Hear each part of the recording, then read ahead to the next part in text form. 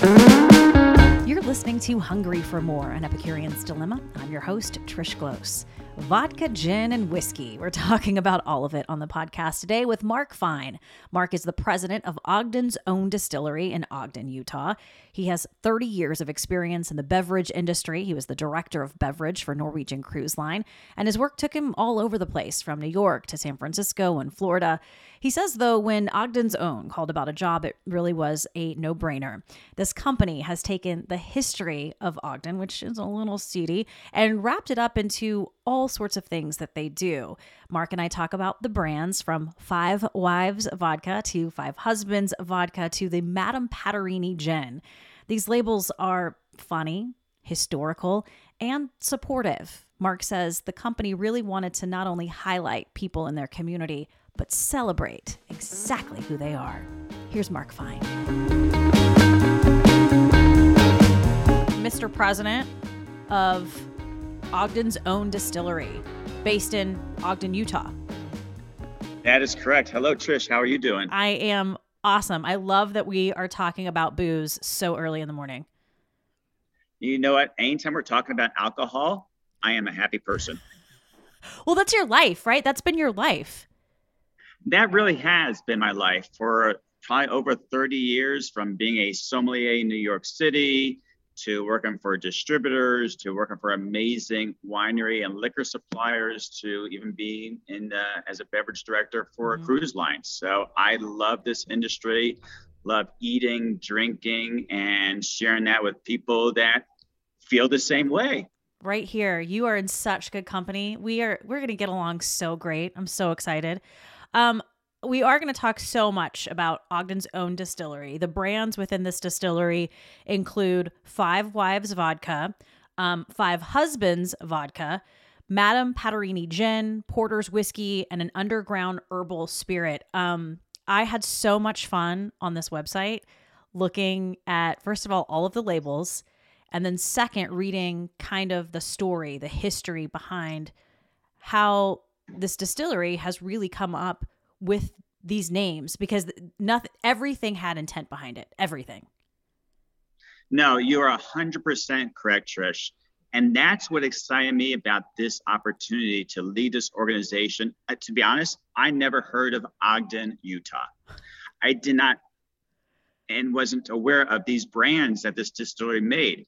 But similar to what you just said, I did the same research and I said, oh my gosh, these brands have stories. And when there's so many liquor brands, when there's so many wine brands, when there's so many beer and breweries out there, how does one connect to that? I relate it to the song by Sting, Message in a Bottle. Nice. What is the message in a bottle, right? Whether it is a place, a person, the vineyard people, the people that make the beer and the wine and distilling the products, what is a message that the consumers and the trade can relate to?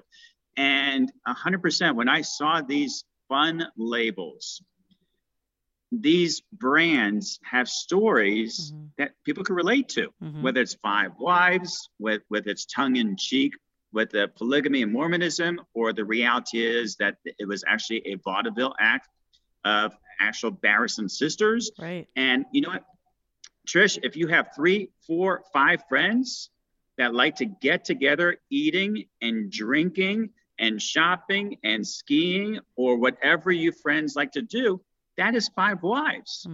And if you are part of or wish to support the LGBTQ community, that's what Five Husbands is about.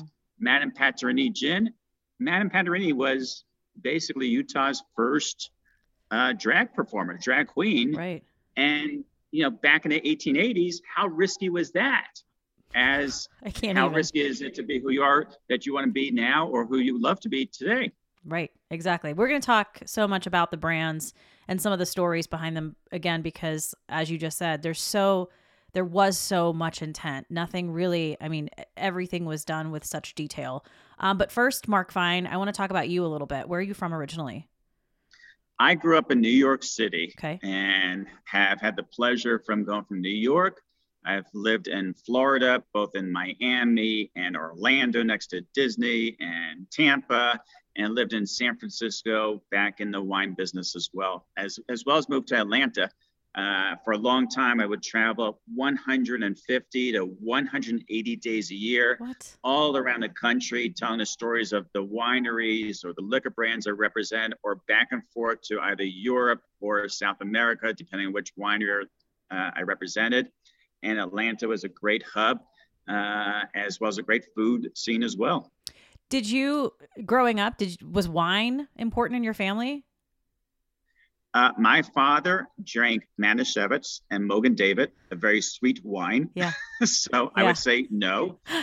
Mom loved to cook and cooked all kinds of culinary cuisines and ethnicities. And she did enjoy good wine and good spirits as well. And for me, I never knew this would happen, but it came in as an accident. And I fell in love with everything I had the opportunity to do, whether it's in the wine business or the liquor business or both. I love the idea of, and we try to bring it back in our house. We have cocktail hour, right? So you work all day and you really look forward to that cocktail that happens at that 5 o'clock where, husband comes home and wife hands him a martini kind of deal. I just love that idea of cocktail hour, right? And I feel like a lot of people are starting to bring it back a little bit, kind of celebrate a good cocktail. I'm not talking about like a rum and Coke kind of thing, right? Like a craft cocktail. Yeah. Unfortunately, COVID happened. And when it did happen, people started looking for hobbies. You couldn't go to a bar. You couldn't go to a restaurant during COVID. Right. And there were certain cocktails that you missed.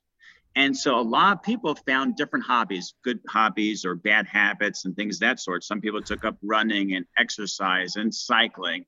Others decide, you know what, I'm going to learn to make my own cocktails at home because I can't do it at bars and restaurants. And to your point, they're like, I can make a rum and Coke or a gin and tonic. This doesn't excite me, but what about that Mai Tai? That was good stuff. Or, even a Moscow Mule, which was kind of cool. So a lot of people started learning about cocktails. Craft cocktails became really popular. Ready to drink cocktails became popular because some people were saying, I'm too lazy to make a cocktail, but let me buy something that's already in a can. Yep. I pop it open and enjoy it. Now when they go to bars and restaurants, they're like, I can make that at home. What else do you have? Mm-hmm. Did you work in restaurants at a young age? To be honest, I was actually a magician and a street performer at a young age. What? In New York City? Yes. So you were one of the guys on the streets, like performing for people who were passing by. Exactly. I used to do magic and have fun. And one of my first gigs really was somebody said, do you know anything about wine? And I said, yeah, I can make it disappear. And he's like, I like you. I can do that too. I'm a magician too. I can make wine disappear. How long did you do that? How long were you a street performer? So I did magic and comedy professionally for almost 10 years. And that it's funny because I almost went full circle with the cruise lines, because at one point I went from doing magic at restaurants. Sometimes I would work at a restaurant going from table to table doing magic.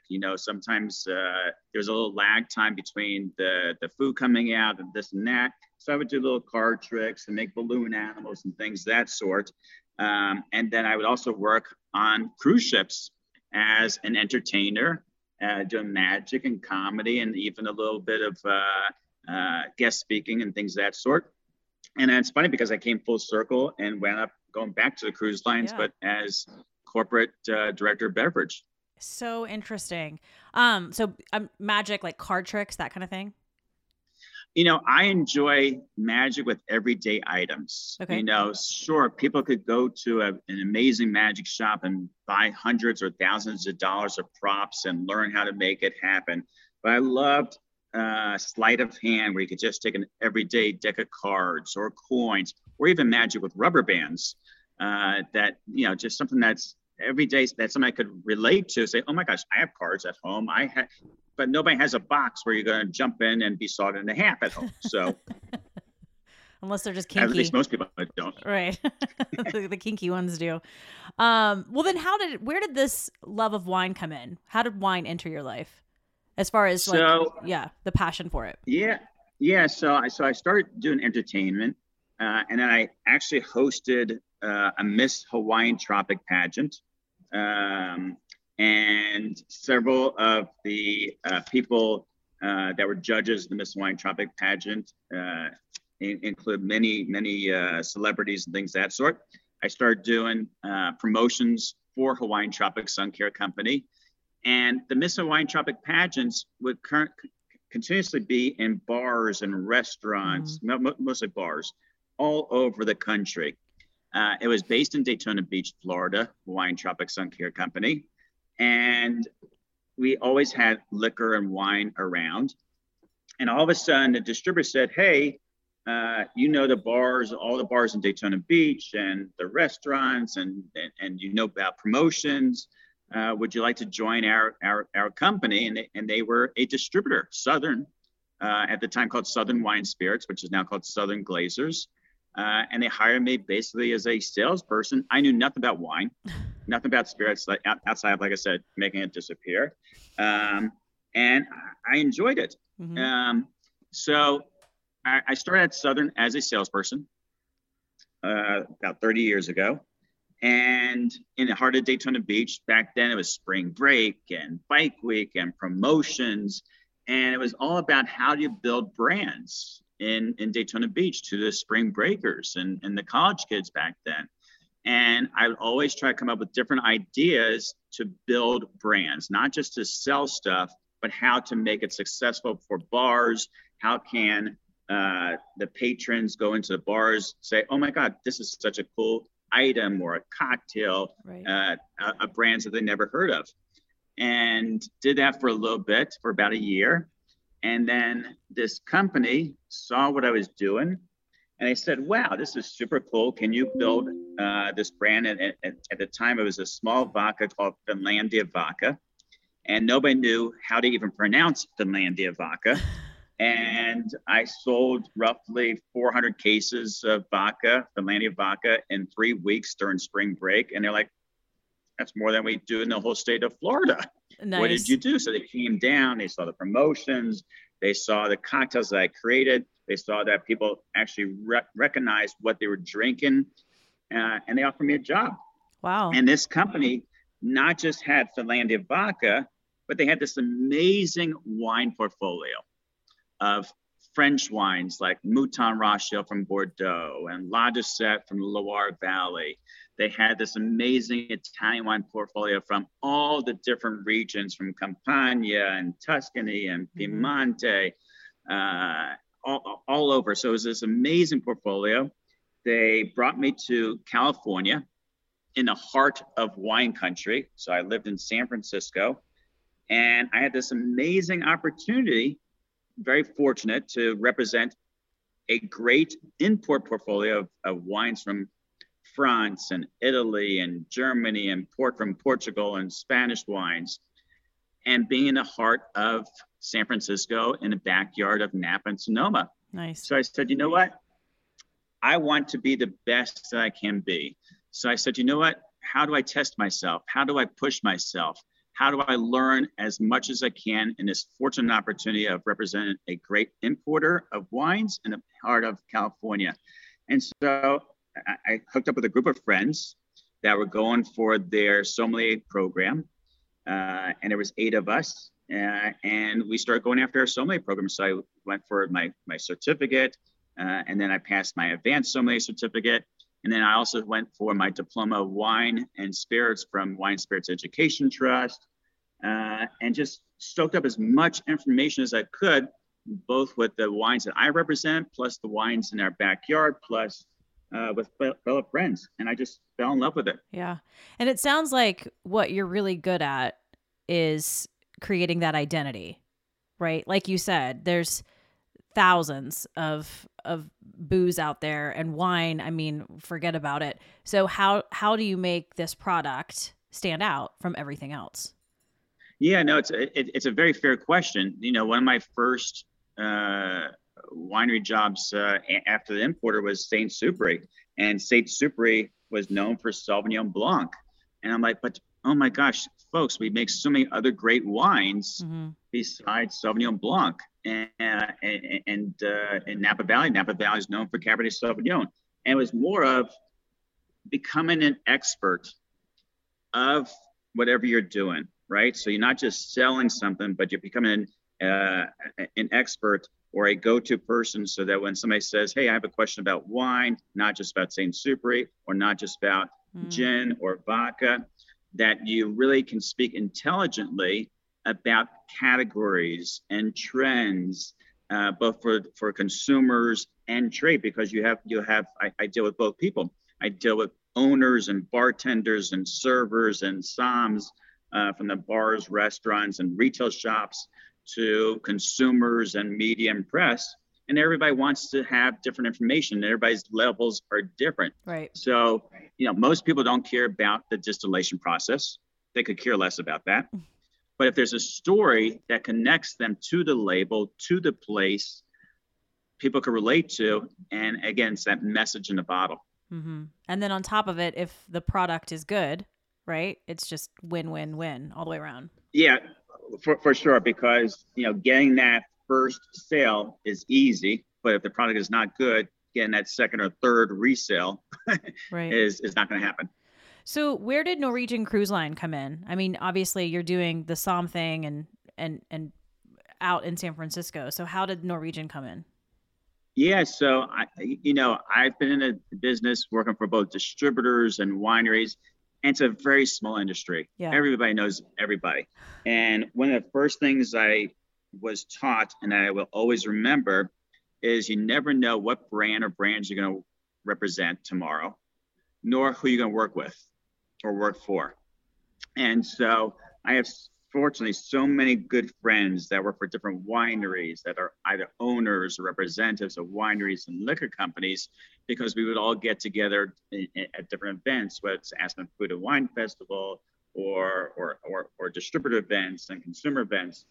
And because I understood the network of how to build brands, how to put together beverage programs, how to do training for both trade and consumers, this opportunity with Norwegian Cruise Line came about, saying, hey, basically everybody, all the wineries, all the liquor companies, a lot of the breweries that we want to or are already working with. Yeah. You have these relationships that you could tap into to put together a successful program. You could work with marketing and operations team and accounting team and create, take the beverage programs to the next level. Some cruise lines have really elevated their program. And when you have guests jump on a cruise ship from all over, let's say, the United States, they could be coming from the big cities or Midwest or small cities. They're exposed to different levels of wine, different levels of drinks and beverage programs. And, it used to be that beverage programs on cruise lines were 10 years old, So if you came from big cities, like, okay, I had a pina colada 20 years ago. What else do you have? No, yeah, right. And so for us, we really wanted to take it to the next level. So it didn't matter where you came from, you were still impressed of the quality of product and the quality of service and how the food and beverage worked well together. So anywhere from instilling a sommelier program for our team to elevate their knowledge, so that if you went to a restaurant and you wanted to buy a First Growth Bordeaux wine and you had questions about that, the wine steward, who may be coming from India or Philippines, could talk intelligently with the guest, whether it's giving them a fun little story about the vineyards, about the wine grower, right?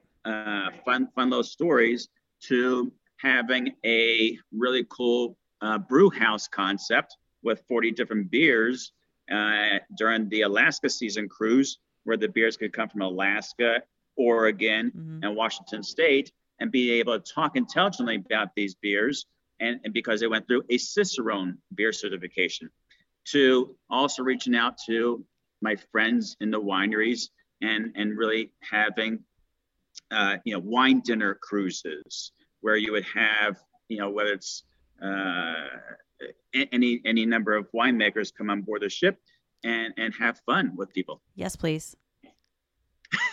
That's what I want. That's what I want to do. I definitely, the wine cruise is something that's definitely on my list of things to do. And you don't have to drive. Right. Safety first, kids. Are there challenges in this business as far as when you're looking at, we could look at as far as spirits go and wine, there's so much and then there's so much on top of so much, and then it keeps growing, right? There's always something new coming out. Are there challenges kind of intertwined with that as you're looking to make things stand out and give things identity?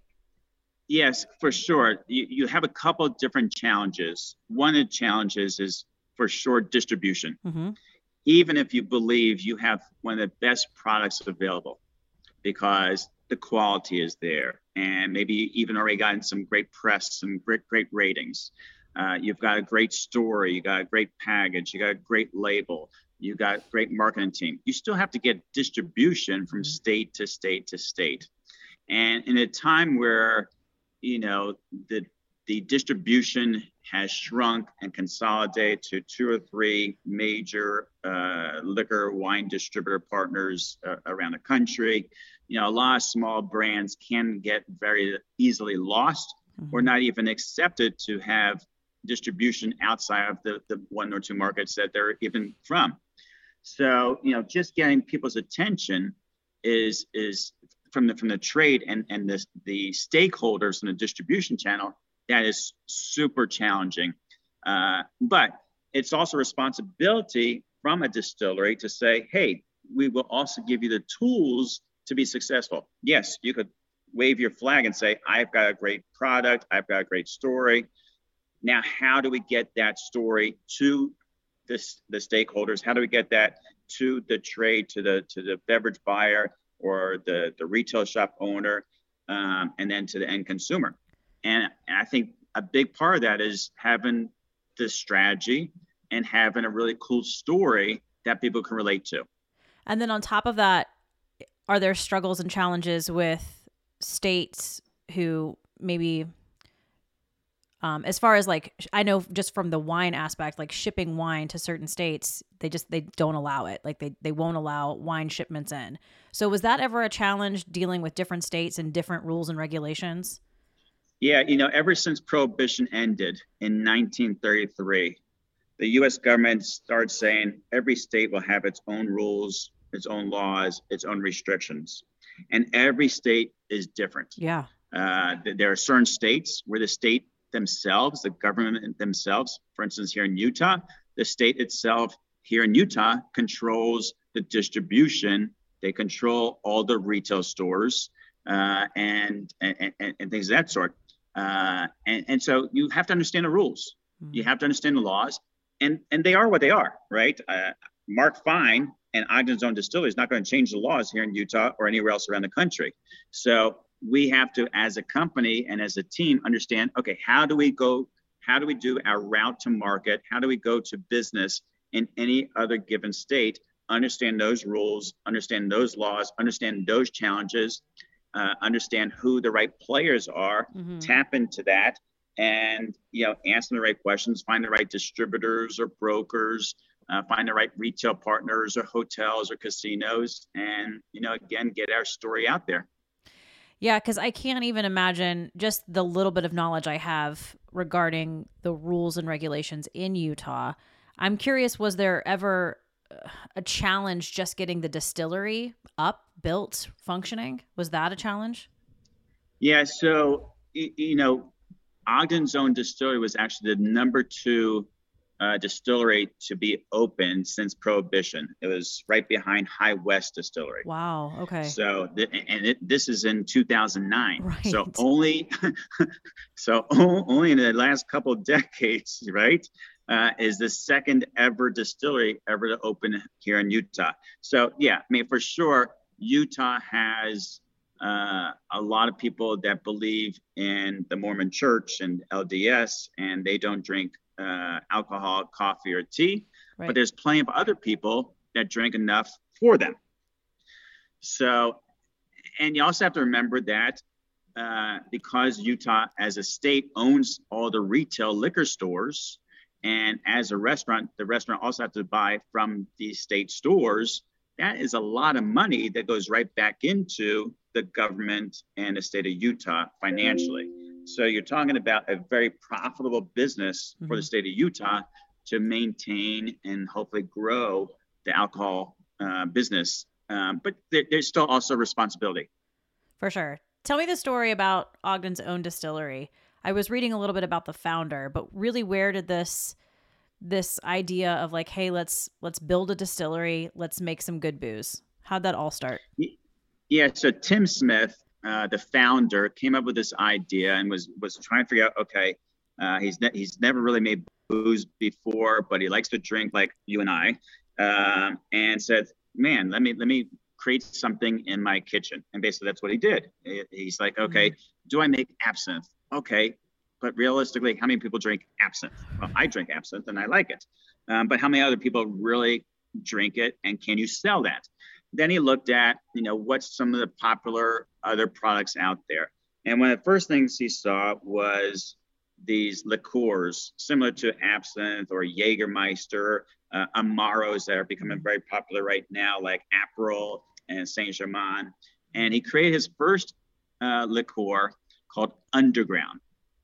And when he created Underground, it was kind of like this, almost like this medicine man show. Like, I'm going to put all these cool 33 herbs and ingredients that really kind of are flavorful, that may have some really good benefits, maybe, and things of that sort. And then he came up with the name Underground because living in Ogden, Utah, Ogden has this rich history of, back in its heyday, in the downtown area of Ogden is the historic 25th Street. Yes. And the historic 25th Street had underground tunnels where people would have brothels and prostitution and gambling and opium dens, all kinds of crazy, sadistic, fun little things that I'm sure the Mormon Church didn't like.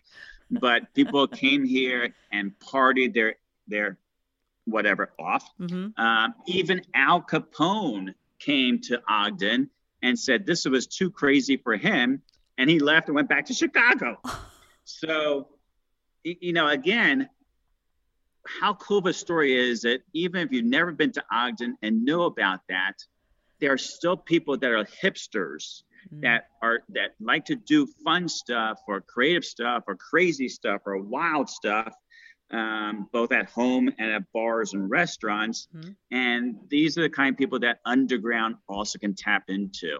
When you look at the logo of Underground, it's like a circle, as though a destination on a map. So if you look at a map of a place where any major city comes, and especially when railroads cross through it, because a lot of railroads would go through Ogden to go west, north, or south, it would intersect in Ogden. And that's also kind of where our label comes from. Yeah. So this was from the website, and I printed it out because I loved it so much. But from the late 1800s to the mid 1900s, setting foot off the train in Ogden was often a life-changing experience for a transcontinental rail traveler. Train station sat as the root of the infamous two-bit street. Any man's desire fulfilled for 2 bits. With no trouble from the law, a man could gamble, drink bootleg liquor, spend time with an unfamiliar lady, smoke opium, or befall a worse fate. I love that. How fun. Makes you want to come to Ogden, doesn't it? Yeah. I'm going to hop on a plane right now and go. Come on down. But I love the idea that the founder again, with intent, right? You look at the history and you're really sort of not recreating it, but it's a nod to Ogden's past. Yeah, no, for sure. It's a nod to Ogden's past. It's a nod to America's past. Totally. I mean, this is America. This is America's history, and this is something that people can relate to, and it's kind of relevant. And even to this day, like I said, people still feel like they have to be underground because of whatever habits that they have or whatever passions that they have. Sometimes they feel like they have to be underground, but shame on them. Let's be who you are and who you want to be, and enjoy your life. So underground started in 2009 with Ogden's own distillery. And then they looked at the shelves and they said, let's get into the vodka business, because vodka is the #1 liquor category. And so they fast forward, they said, okay, let's come up with a vodka. What do we come up with a name? And everybody thinks about Utah. Everybody's like, do people actually drink alcohol in Utah? Is it actually allowed to drink in Utah? What about the polygamy in Utah and the Mormonism in Utah? And so they said, okay, let's play off of that. And so they came up with Five Wives Vodka. Right. And all of a sudden, people are like, oh my God, that's hysterical. This is funny. Five Wives Vodka. And it took off here in Utah. The moment that it was released, everybody jumped on it. Even the state stores loved it. It was really the first local distilled vodka to be made here in Utah, because like I said, we were only the second distillery ever to open, and the first one was High West, and they make an amazing whiskey, but that's all they make. And so now all of a sudden, a vodka made in Utah with the name Five Wives, those that drank loved it, because they just loved it. And it took off. It became the best local spirit in the state of Utah. City Weekly magazine started promoting it, and we just started blowing up. And then our neighboring state of Idaho, and just so you know, originally the Five Wives label, they were trying to figure out, okay, who do we put on the label? Do we get our friends and our girlfriends and our wives to be put on the label, dressed up in this, 1880s, kind of Victorian outfits? And they found this really cool image of 5 women. And they didn't even know who that image was. They just said, oh, here's 5 women. They're dressed up in this cool little outfit. Let's put it on the label. Boom. All of a sudden, Idaho, our neighboring state here, who also has a population of a lot of Mormonism and LDS church, a lot of bars and restaurants said, we want 5 wives too. Okay. And all of a sudden, the state said, no, we don't want to support this kind of brand and this kind of messaging. Which state? Utah or Idaho? Idaho. Okay. Idaho. So it was first launched here in Utah. And then our second state to launch was Idaho. And Idaho said, no, no, no, no. Right. We can't have a brand that talks about, 5 wives and who knows what this is about. And all of a sudden, the press and the media jumped on it. CNN and everybody jumped on and said, we want 5 wives. We want 5 wives. Excellent. And all of a sudden, we got this letter that said, what is the controversy about the Barrison sisters? And we're like, who's the Barrison sisters? Nice. It turns out that image that we found, that we had to actually clean up a little bit, were the Barrison sisters, who were actual sisters from Copenhagen. And back in the 1890s, they used to do vaudeville. Right. They used to travel all over Europe, all over the United States, having fun, enjoying life, laughing, drinking, making people laugh, loving to travel, things that I like to do. I'm sure you like to do, eating, drinking, traveling, giggling. And one of their bits in their act was they would tease the audience, which was mostly men, of, hey, do you want to see what's underneath my dress? And the audience, which was mostly guys, said, yes, hell yeah. Show us what you got. And I will make this a PG rated podcast. So they would say, would you like to see our kitty? And we'll call it a kitty. And everybody's like, yeah, show us your kitty. Show us your kitty. Uh-huh. And they would lift up their dress, and underneath their dress would be a live kitty. Right. When you look closely at our bottle, it's amazing how many people drink and enjoy Five Wise vodka. They don't even notice that when you look at the label, under the dress, with it lifted up, is a kitty. And some people will say, and I don't know if this is actually true, but I heard a documentary was talking about slang words and popularity of certain slang words. Somebody has said that the Barrison sisters actually made the kitty more popular due to their reference all the time during the vaudeville shows. Interesting. So again, Five Wise also is either about polygamy, and if you buy that because of that reason, that's great. Or is about five women just enjoying life, like you and a lot of my friends like to do. And that's what Five Wise is about. The kitty cats were the first thing I noticed. And it did not get lost on me whatsoever. I mean, that was the number one thing I noticed. And I just said, okay, time out. And I took a trip to the website and I was like, this is incredible. And again, it's about, as you were saying, being exactly who you are. Right? And not hiding who you are. And that's why I also love the Five Husbands vodka label, really kind of to support LGBTQ, but a step further, really, not just putting like the rainbow on the brand and the label and the bottle, but really there's 5 humans on this label. One of them is a non-binary trans masculine. Another is a co-founder of Stonewall Sports, where really anyone can come and play sports. Another is a 7th generation Mormon who came out in his valedictorian speech when he was graduating from BYU. I mean, and there's 2 others, but there's just the representation of these 5 humans on this label speaks volumes for not only this company, but really the support that you're giving to really everyone. I mean, not just the LGBTQ community, but really everyone. Trish, I love that you've taken notice to our stories and our labels and our people on our brands and our kitties, because, people, we have always supported everybody. Yeah.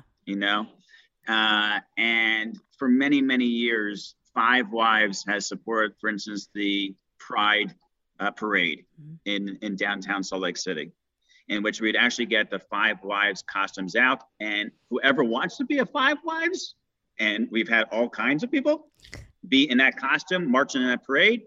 It was brilliant. Yeah. And then finally people said, why don't you come up with Five Husbands? In 2019, the first label came out.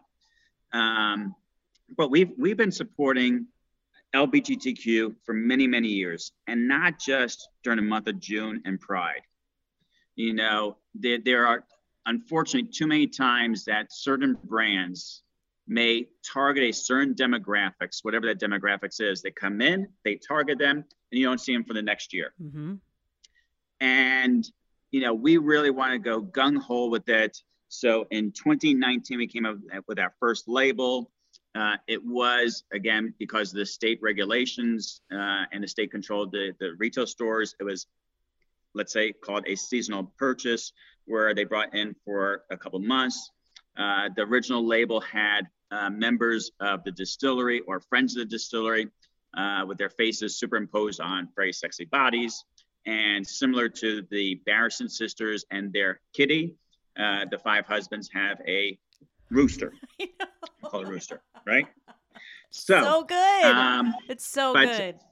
Yeah, but to fast forward, we now have Five Husbands. We did a search, and we had over 150 people from all over the United States that said, we want to be on this label. We want to represent the LGBTQ community and be part of the Five Husbands. And I put husbands in quotation mark, right?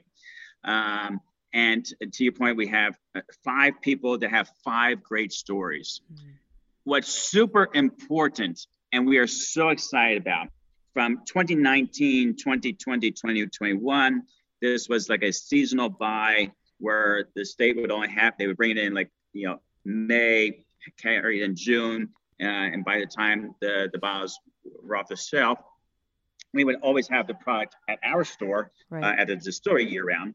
But super exciting, and commending the Utah DABS system is they recognize the success of Five Husbands Vodka.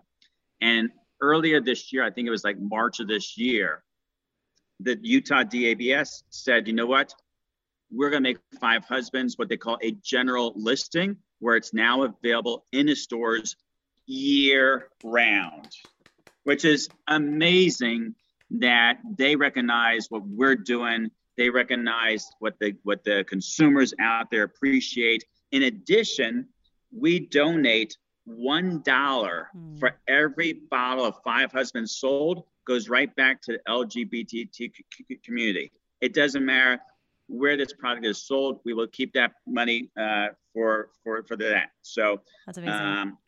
Yeah, for sure. Well, and it's not just highlighting these people, you're celebrating everything that they are. And so it was just really, it's funny. Yes, there's some humor there, but it's just so stinking sweet too, right? Like I just was reading all of these stories from the Five Husbands, and it just hit me. It was just like, you're not only highlighting these humans, but you're also celebrating them. And that's taking it a step further. Yeah, absolutely. To the point that each of the Five Husbands have such a unique story, not just about themselves, but something that hopefully can connect to some other individual out there that may be afraid of who they are, who they want to be. Totally. And so on the back of the label, we actually have a QR code where people could go right to the QR code and go right to video messages from each of these Five Husbands, because it's Five Husbands with 5 stories, 5 messages. And we're also trying to push the limit by showing more colors of that rainbow. Right. As you said, we have Madison, who is a trans-binary masculine, who's an amazing person. We have Bryce, who's co-founded Stonewall Sports, which is a great league for anybody that wants to do sports and connect with other people, whether it's dodgeball or kickball. We have Ho Chi Minh, who is, to my knowledge, if not the only, but maybe the first Asian drag performer here in Utah. Matt Easton, as you said, went to BYU and literally came out in his valedictorian speech and almost lost his diploma because of that. Come on. And then Chef Brian Woolley, who's been on TV for over 30 years and is very well known. So super excited. I don't know how we're going to top it off next year. So if you have some people in mind that want to be Five Husbands, let us know. Now, do they all have to be from or live in Utah? No, starting next year. This year we had so many great candidates from, like I said, all over the country, but these 5 happen to be here in Utah. But next year we're open to anybody and everybody. I like the idea of kind of the inaugural label. They're all from Utah, right? That's just very special. But the idea that you're going to open it up, I think you guys are going to be okay. I think there's going to be some candidates out there who want to be on the label. And really, how beautiful is that? Just, again, you're just celebrating who you are and everything about who you are. Are you at the distillery? Is that what I see behind you? I am. I am actually in our cocktail bar. We have an amazing cocktail bar that shows off and features all of our brands in really unique handcrafted cocktail experience, where we make cocktails from Five Wise Vodka or Madam Perry Gin or Underground or Porter's Whiskey, but we take it to another level of creating it in a unique vessel that helps tell stories or fun things of that sort. And then once you're in the cocktail bar, you can see our production warehouse and our beautiful still. Distilleries are so pretty, aren't they? Because everything's like sparkly and clean and shiny. Some are and some not so much. Well, yours looks very shiny. Well, if you're going to have a window that shows it, you better make sure it's clean. Yeah, you better get your ass in there and clean it. When did you sign on to Ogden's Own?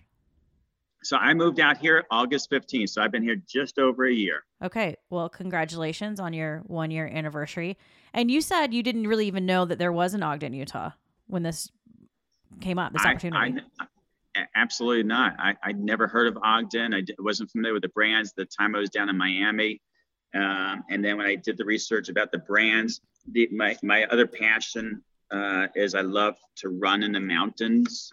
And Ogden, if you don't know Ogden, but if you're an outdoors person, it is a playground for outdoors people. Whether you run, whether you bike, whether you ski, snowboard, hike, fish, it's just a playground. We are right at the base of the Wasatch Mountains, close to ski mountains like Snow Basin and Powder Mountain and Snowbird, and close to Park City and everything else. So it's definitely a playground for outdoors people, and now a playground for people that like to drink alcohol. Incredible. Where can people outside of Utah find this alcohol anywhere? I mean, yeah, so our product is distributed in multiple states, including Oregon, Nevada, Idaho, Montana, Wyoming, if I haven't mentioned that right, Michigan. Okay. And then we do work with a couple different third-party e-commerce sites where they can possibly, depending on where you live, ship our product to them at home as well. Okay, I'm looking for it. I'm looking for all of it. This may be a hard question because I know for a lot of people, probably too, for the guys who work in the distillery, they maybe have their children and these different brands, right? Maybe it's the vodka that's their favorite. Do you have a favorite? You know, it's like asking somebody who has multiple children. I know. It's a hard question. You know, I love to drink and I love to eat. And it depends on, am I by myself or am I with somebody? Yeah. You know, and is it summertime? Because, you know, there's certain beverages that make you just feel better and more refreshed during the summertime. And there's certain beverages that make you feel better when it's I so agree. out, like whiskey to me is like that's a winter spirit, in my opinion. Just when you want to like cozy up by a fire, where like vodka, that's like, let's go summertime. Yeah. And it really depends on how you create it, because I mean, we have some, you know, Porter's whiskey makes some great flavor whiskeys like peanut butter that we do a peanut butter whiskey that's imitation peanut butter. And everybody's like, well, why is it imitation peanut butter? Like, well, because some people have nut and tree allergies. Yeah, good call. And if you are scared of having other peanut butter whiskeys that are made with real peanuts, you may hesitate and stay away from those. So now, again, we try to open the doors to other people. So we make a peanut butter whiskey, an apple whiskey. We make a peach whiskey. We make a huckleberry whiskey. We make a cinnamon vanilla called fire whiskey. And this has now opened up the doors to people that weren't whiskey people. Yep. Similar to, you know, sweeter wines like Moscato and White Zinfandel would open up people that never drank wine. They would start with those things as well. So it opens up another demographics, which is really cool. Okay, so then tell me your go-to cocktail. Ooh, I know. I'm over here with the tough questions, just pew pew pew, I'm firing them away. You are. You know, I love so many different beverages. I truly do. From you know, gin-based cocktails. We make a cocktail called Madam's Hidden Cucumber. Okay. Now, if you know who Madame Pattirini is, yes. Madame Pattirini, the name of our gin, was the persona of the 35th son of Brigham Young. But more importantly, this person loved to dress up as a woman in drag and sing opera. And their persona was Madame Pattirini. So we make a cocktail called Madame's Hidden Cucumber. And yeah, boom, not lost on me. And Madame Pattirini also, I read, was so convincing, from their voice to the way they looked. They would fool a lot of people, a lot. And people in the church hit it, didn't know about it, and we found this photo and image of Madame Pattirini, and the story, and we want to share with the people because, again, it doesn't matter who you are, who you want to be. You should be proud of who you are and don't worry about bullying and stand up for yourself. Being unique is music to my ears. So I helped create this cocktail called Madam's Hidden Cucumber. And it is fresh pressed cucumbers, which is great. Yes. Pineapple juice, which is great for anti-inflammatory. A little bit of fresh ginger syrup. Make that with a little bit of Madame Patrini gin and add a little bit of Ancho Reyes because I like a little spice in life. Yeah. And it's just super refreshing. It's balanced with acidity. It's got enough sweetness. It's got freshness from the cucumber and the pineapple juice. It's bright. It brings out the botanicals of the Sicilian lemon and the coriander from the Madame Patrini gin. And again, tells a fun story about Madame Patrini with that name. Love it. I love all the brands so much. They're all so incredibly fun. But I would suggest if people want just some more information, if they want to learn about Ogden's Own, ogdensown.com is the best place. That's where you can find the brands. And as you heard from Mark, there's lots of different places that sell these incredible spirits. So that's a lot of fun, Mark. We're going to wrap up a little bit. I'm going to get to the final three. Best advice you've ever been given. Best advice, there's two. One is, if I wake up on this side of the grass, I'm a happy camper. Because you know what? No matter what's going on in life, things could always be worse. Totally. So if I'm on this side of the grass, I'm happy camper. And then the other thing I briefly talked about was, this is such a small industry, and I'm very fortunate to have lots of great friends, and I treat them with respect because you never know who you can represent. There's some people that will possibly talk bad about their competitive brands, but it's a small world. And so you stay true to yourself and to everybody. Yeah, don't burn bridges. They'll bite you. Yeah. They'll come back and bite you. Yep. What's your happy place? I love being in the mountains. I don't care if it's the mountains here off of in Ogden on the Wasatch Mountains. I don't care if it's Pikes Peak Mountain in Colorado, or North Georgia Mountains and the Appalachian Trail. I've been fortunate enough to be in Mont Blanc and the Alps and the Italian Dolomites, or down in Argentina. I've even done a really cool in Siskiyou. Near Rogue Valley. So I love running, and I figure the more I run, the more I could eat and drink and keep my girlish figure. I agree with that. That's why I go to the gym, so I can have that extra glass of wine tonight. Yes. Okay. In all things food and drink, sir, what do you crave? What always sounds good? I have a couple things. One, for an appetizer, one of my favorite appetizers, and this is kind of like my really cool, expensive date night out, escargot.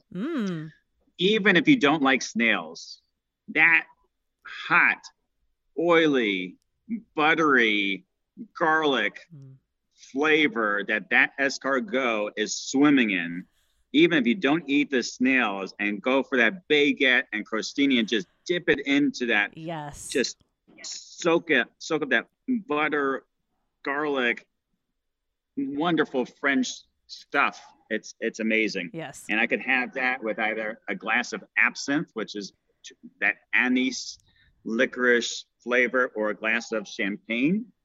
I'm a happy camper. But then on the other extreme, I'm happy with street tacos. Yes. I mean, really good street tacos with a good glass of mezcal and a slice of orange and a little sal de gusano. I don't care if it's what kind of food is going in that street taco, as long as it's good and clean. And then I love cheese. I love cheese. I don't care if it's that stinky cheese matched with a nice Riesling, to the goat's milk and softer cheeses, working with a little Beaujolais and Pinot Noir, to the hard cheeses from France and Italy, or the Rogue Valley, California, with some really nice Riojas, or So I just love to eat and I love to drink. And, there's so much good alcohol out there, wine and beer and spirits. Life's too short. So if you wake up on this side of the grass, grab something. Amen. From somewhere. I could not agree with you more. And just because I would get in trouble, I have to say Rogue Creamery that exists in Central Point, which is in Southern Oregon in the Rogue Valley, has the best blue cheese in the world. I do like Rogue Creamery, and I had the fortunate opportunity to have some Rogue Creamery and some beers from Rogue Brewery while watching the Perfect. Shakespeare Festival there and running in Siskiyou Mountains. So okay, good. We've done our job. Hallelujah. Mark, you have been so fun. Thank you for not only sharing your story, but sharing Ogden's Own story. Again, for information on Ogden's Own Distillery, just go to ogdensown.com. Mark Fine, the president of Ogden's Own Distillery. Tell everybody I said hi and get back to work making that vodka and gin and whiskey, all the good things that we can consume. Thank you, Trish, for sharing our stories and our passion and doing what you're doing. And right back at ya. You've been listening to Hungry for More, an Epicurean's Dilemma with me, Trish Close. You can watch this podcast and subscribe on my YouTube channel. Just search Hungry for More, an Epicurean's Dilemma. You can also listen and subscribe wherever you like to listen to podcasts.